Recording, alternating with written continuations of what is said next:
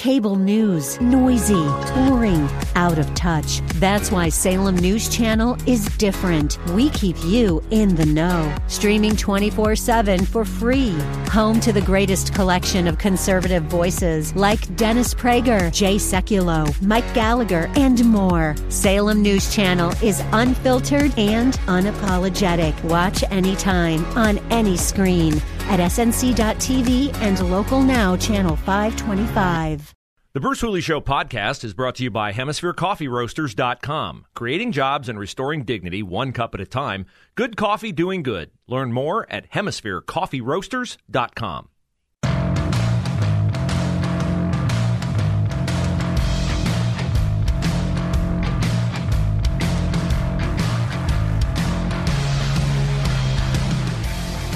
I spend a fair amount of every day assessing headlines around the world, trying to put them in perspective for you, trying to make sense of them in a larger picture of how we should react to them and what we should expect coming down the line.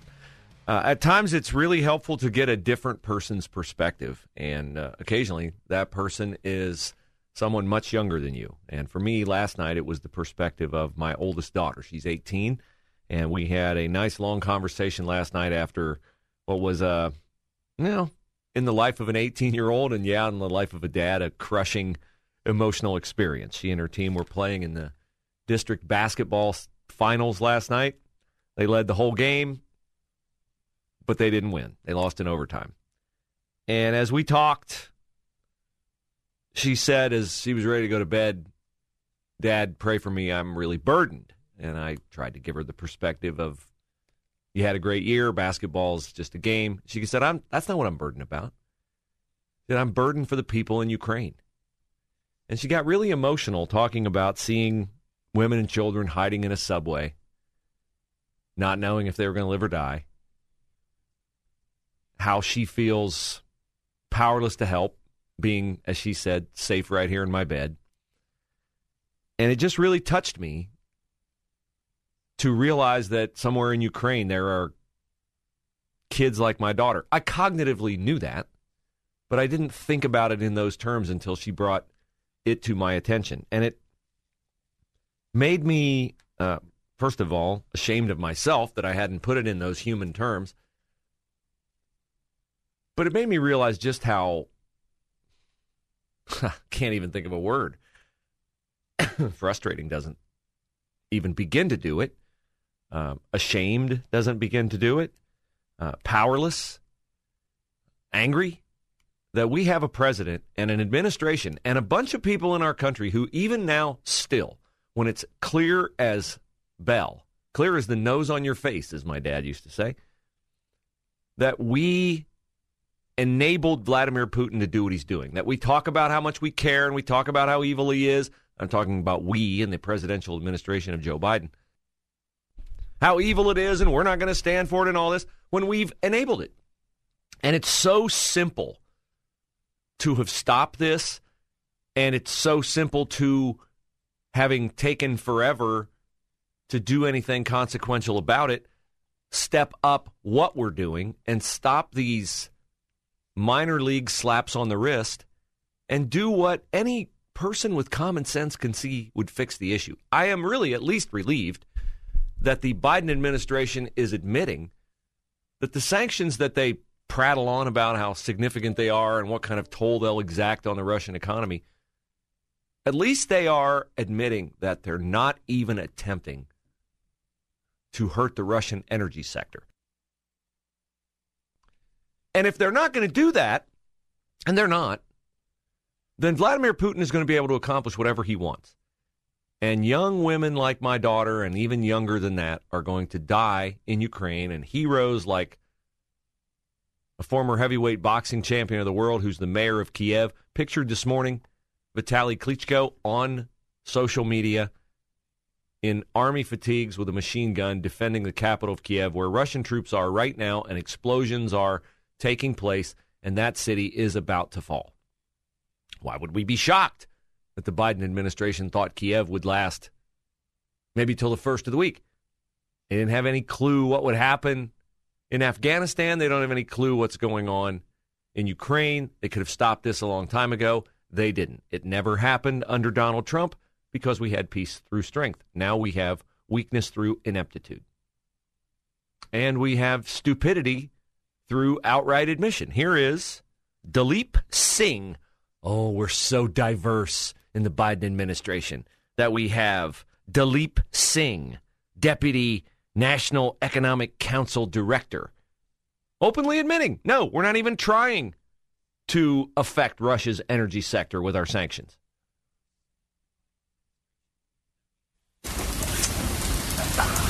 Targeting the Russian energy industry is totally off the table. Is that what you're saying, Dalip? What I'm saying is that our measures were not designed to disrupt in any way the current flow of energy from Russia to the world. Now, we have also said we're going to cut off Russia's access to cutting-edge technology. That technology can be used across many sectors. And so as it relates to Russia's long-term productive capacity, we are seeking to degrade that capacity, but nothing in the short term as it relates to energy. Nothing in the short term as it relates to energy. By the way, we're going to keep buying Russian oil. This is the height of incompetence. This is double talk, that they really care about Ukrainians dying. They don't care. They don't care at all. If they cared, there are many, many things they could have done, ramping up our own energy production. But I heard a security analyst yesterday say we are decommissioning. I forget if it was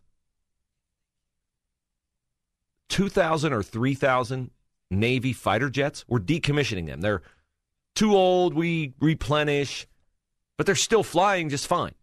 He said, why don't we just park those on the runway in Kyiv the way that George Bush did years ago when Putin was threatening Georgia, or he was threatening some aspect of violating a sovereign boundary, and Putin complained about it. Take him away. Bush said, no, I'm not going to take him away, and Putin backed down. He's a bully. You have to make a bully back down. You have to call his bluff. You have to hit him where it hurts. You have to take away his ability to finance this war operation. And the best way to do that is with energy or with a show of American strength. We're not willing to do either one. Oh, we're willing to play around the edges with banking regulations and, we're going to deny you technology. And here, just listen to this collection. These three Biden administration stooges, including Chief Stooge Joe Biden, following John Kirby at the Pentagon and Kamala Harris. We've said all along that these are going to be crippling sanctions. If you pull the trigger on that deterrent, well, then it doesn't exist anymore as a deterrent. The purpose of the sanctions has always been and continues to be deterrence. No one expected the sanctions to prevent anything from happening. No one expected the sanctions to prevent anything from happening. Isn't that the definition of a deterrent? We were told that these sanctions were going to be a deterrent. They were really going to hit and hurt Vladimir Putin. I tend to think of a deterrent as something that, deters something from happening. And Biden just said nobody thought these were going to keep anything from happening. So while you're huddled in the subway, Ukrainian mom with your little boy and your little girl who I watched last night on the news, my heart broke watching it, just hang on. Hang on for another month. No one expected the sanctions to prevent anything from happening. It has to show, this is going to take time, and we have to show resolve so he knows what's coming. And so the people of Russia know what he's brought on them. That's what this is all about. This is going to take time. It's not going to occur. He's going to say, oh, my God, these sanctions are coming. How utterly stupid this administration is. And because we don't do bloodless coups here, we don't overthrow the government here, and I'm not advocating that.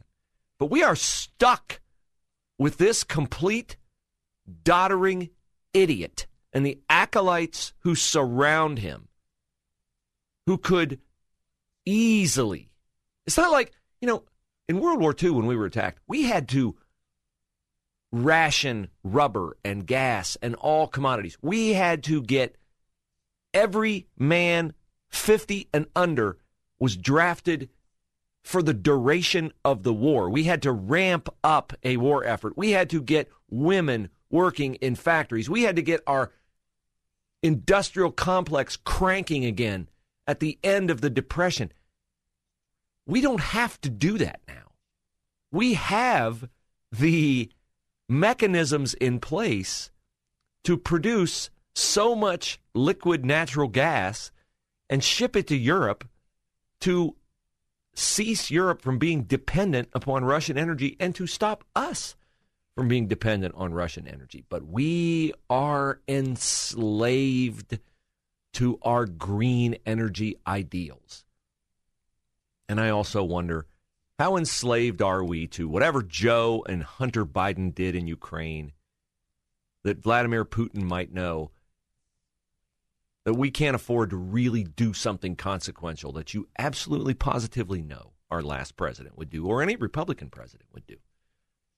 It is hard to equate all the emotions I feel when I see this happening that was totally preventable. But every single thing that has gone south since Joe Biden took office, and that means everything, because everything he touches is an epic disaster, has been totally preventable. And it just underscores how, in just over a year, he has unquestionably proven himself the worst president in U.S. history. But always before, we were strong enough relative to our enemies that it never imperiled the future of our nation. I'm not so sure that's the case right now.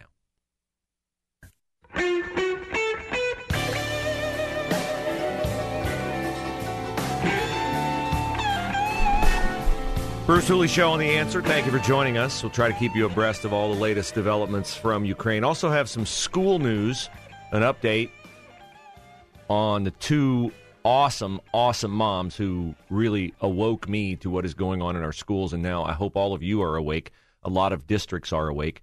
But Amy Gonzalez, Andrea Gross, the founders of the Pro-CA Coalition at Columbus Academy, will talk about that at 11:33. I just wanted to give you some numbers on how stupid the Biden administration is. You really wonder which side Joe Biden is on in this Ukrainian conflict. Oh, well, what do you mean? He stands up there and he says all the things about Putin being a tyrant and all that. Yeah, what? You judge people by their actions, not by their words. He admits his sanctions are going to take time. He even admits that, the SWIFT banking system, he says, well, what we've done is worse than taking him out of SWIFT. Now, what is SWIFT? You hear a lot about SWIFT. SWIFT is essentially like a PayPal or a Venmo for paying for energy. And Europe gets 38% of its energy, natural gas, from Russia. 38%, okay? So it's a quick way for those countries to pay for the natural gas that they get from Russia. The same percentage, or pretty close, 36% of the Russian federal budget comes from the sale of oil and gas. So those are easy to remember, right? Basically 35%, a little more in both cases, but 35%. You want to talk about this with your friends. Set the idiot Democrats straight on how simple this problem is to fix. What is the aim of economic sanctions? What is the aim? The aim is to affect Russia economically. If 35% of their budget comes from selling oil and gas, what would be a way to hit their budget hard? Provide the commodity yourself to Europe that Russia is providing. Now, you're all in NATO, right? Somebody attacks Germany, Bulgaria. We got to fly over there and come to their rescue. So you would think if we offered them oil and natural gas, they would have to buy it from us. I think that hopefully that's in NATO somewhere. Or they would realize that being dependent on Russia for it is not a good idea. Okay. So we could be producing a ton more than we are, but we shut down our Keystone XL pipeline. Now we shut down our Keystone XL pipeline because we want to reduce our carbon emissions, right? I'm going to reduce those carbon emissions. Got to do that. Even though Joe Biden said a long time ago that basically what we do is not really going to make that much of a difference. Not going to make that much of a difference. Last April, Joe Biden admitted 85% of carbon emissions come from outside the U.S. Outside the U.S. That was why he said we had to get back into the Paris Climate Accord. Donald Trump looked at the Paris Climate Accord and said, why are we agreeing to a bunch of stupid, woke carbon emission standards when 85% of the carbon in the world comes from India, Russia, China, and other countries, Japan, that aren't going to handcuff their own industries, automakers, trucking companies, with restrictive carbon emission standards. Trump said that's stupid. Why, when we're producing 15% of the carbon emissions, are we clamping down on our own people when the other people around the world won't do anything? Makes sense to me. But Joe Biden, when he said, no, this is why we have to get back into the Paris Climate Accord. And here's the direct quote. Because even if we do everything perfectly, it's not going to matter. He said that. Even if we do everything perfectly, it's not going to matter. So that's why we canceled the Keystone XL pipeline, even though, stay with me on this, stay with me, because he gets dumber by the moment. The Keystone XL pipeline would have transferred so much petroleum, so much product that could be made into natural gas or gasoline, that it would have taken off the road or off the tracks trucks and trains that, wait for it, produce more carbon emissions than had we went ahead with the Keystone XL pipeline. Because here's what you can't do when you cancel the Keystone XL pipeline. You can't kill Americans' demand for energy. Did anybody on the day Joe Biden signed his name on the executive order say, well, I guess I can't commute to work now in my car. I guess I'll ride my bike from Gahanna to the State House. Did anybody say that? No, because we're not idiots like our president, and the people around him are idiots. Everything they do is for cosmetic reasons at best. I don't believe they don't have nefarious goals in mind, breaking our economy or whatever else it might be. But this makes no sense. The Keystone XL pipeline would have cut carbon emissions because the amount of money the amount of carbon emissions we would have avoided by the amount of petroleum products transported via the pipeline would have been less than is being generated into the atmosphere by the trucks and the trains that we still need to transport the product, because canceling the pipeline did nothing to diminish our demand for oil. It's just nonsensical. None of this makes any sense unless you are trying to ruin our economy and our country, which sometimes you have to look at it and go, well, there is no other conclusion, because no one can be this stupid. Oh, wait, yes, they can. And it's infuriating to me that people continue to respond to me pointing this out on this show and on social media by saying, yeah, but Trump was a liar. Yeah, but Trump, he was mean. Gas is going to continue to go up. Inflation is going to continue to strangle us. We'll have more on, oh, by the way, wait for it, further issues in the supply chain because of what's going on in Ukraine. The shelves aren't empty enough. At least not yet.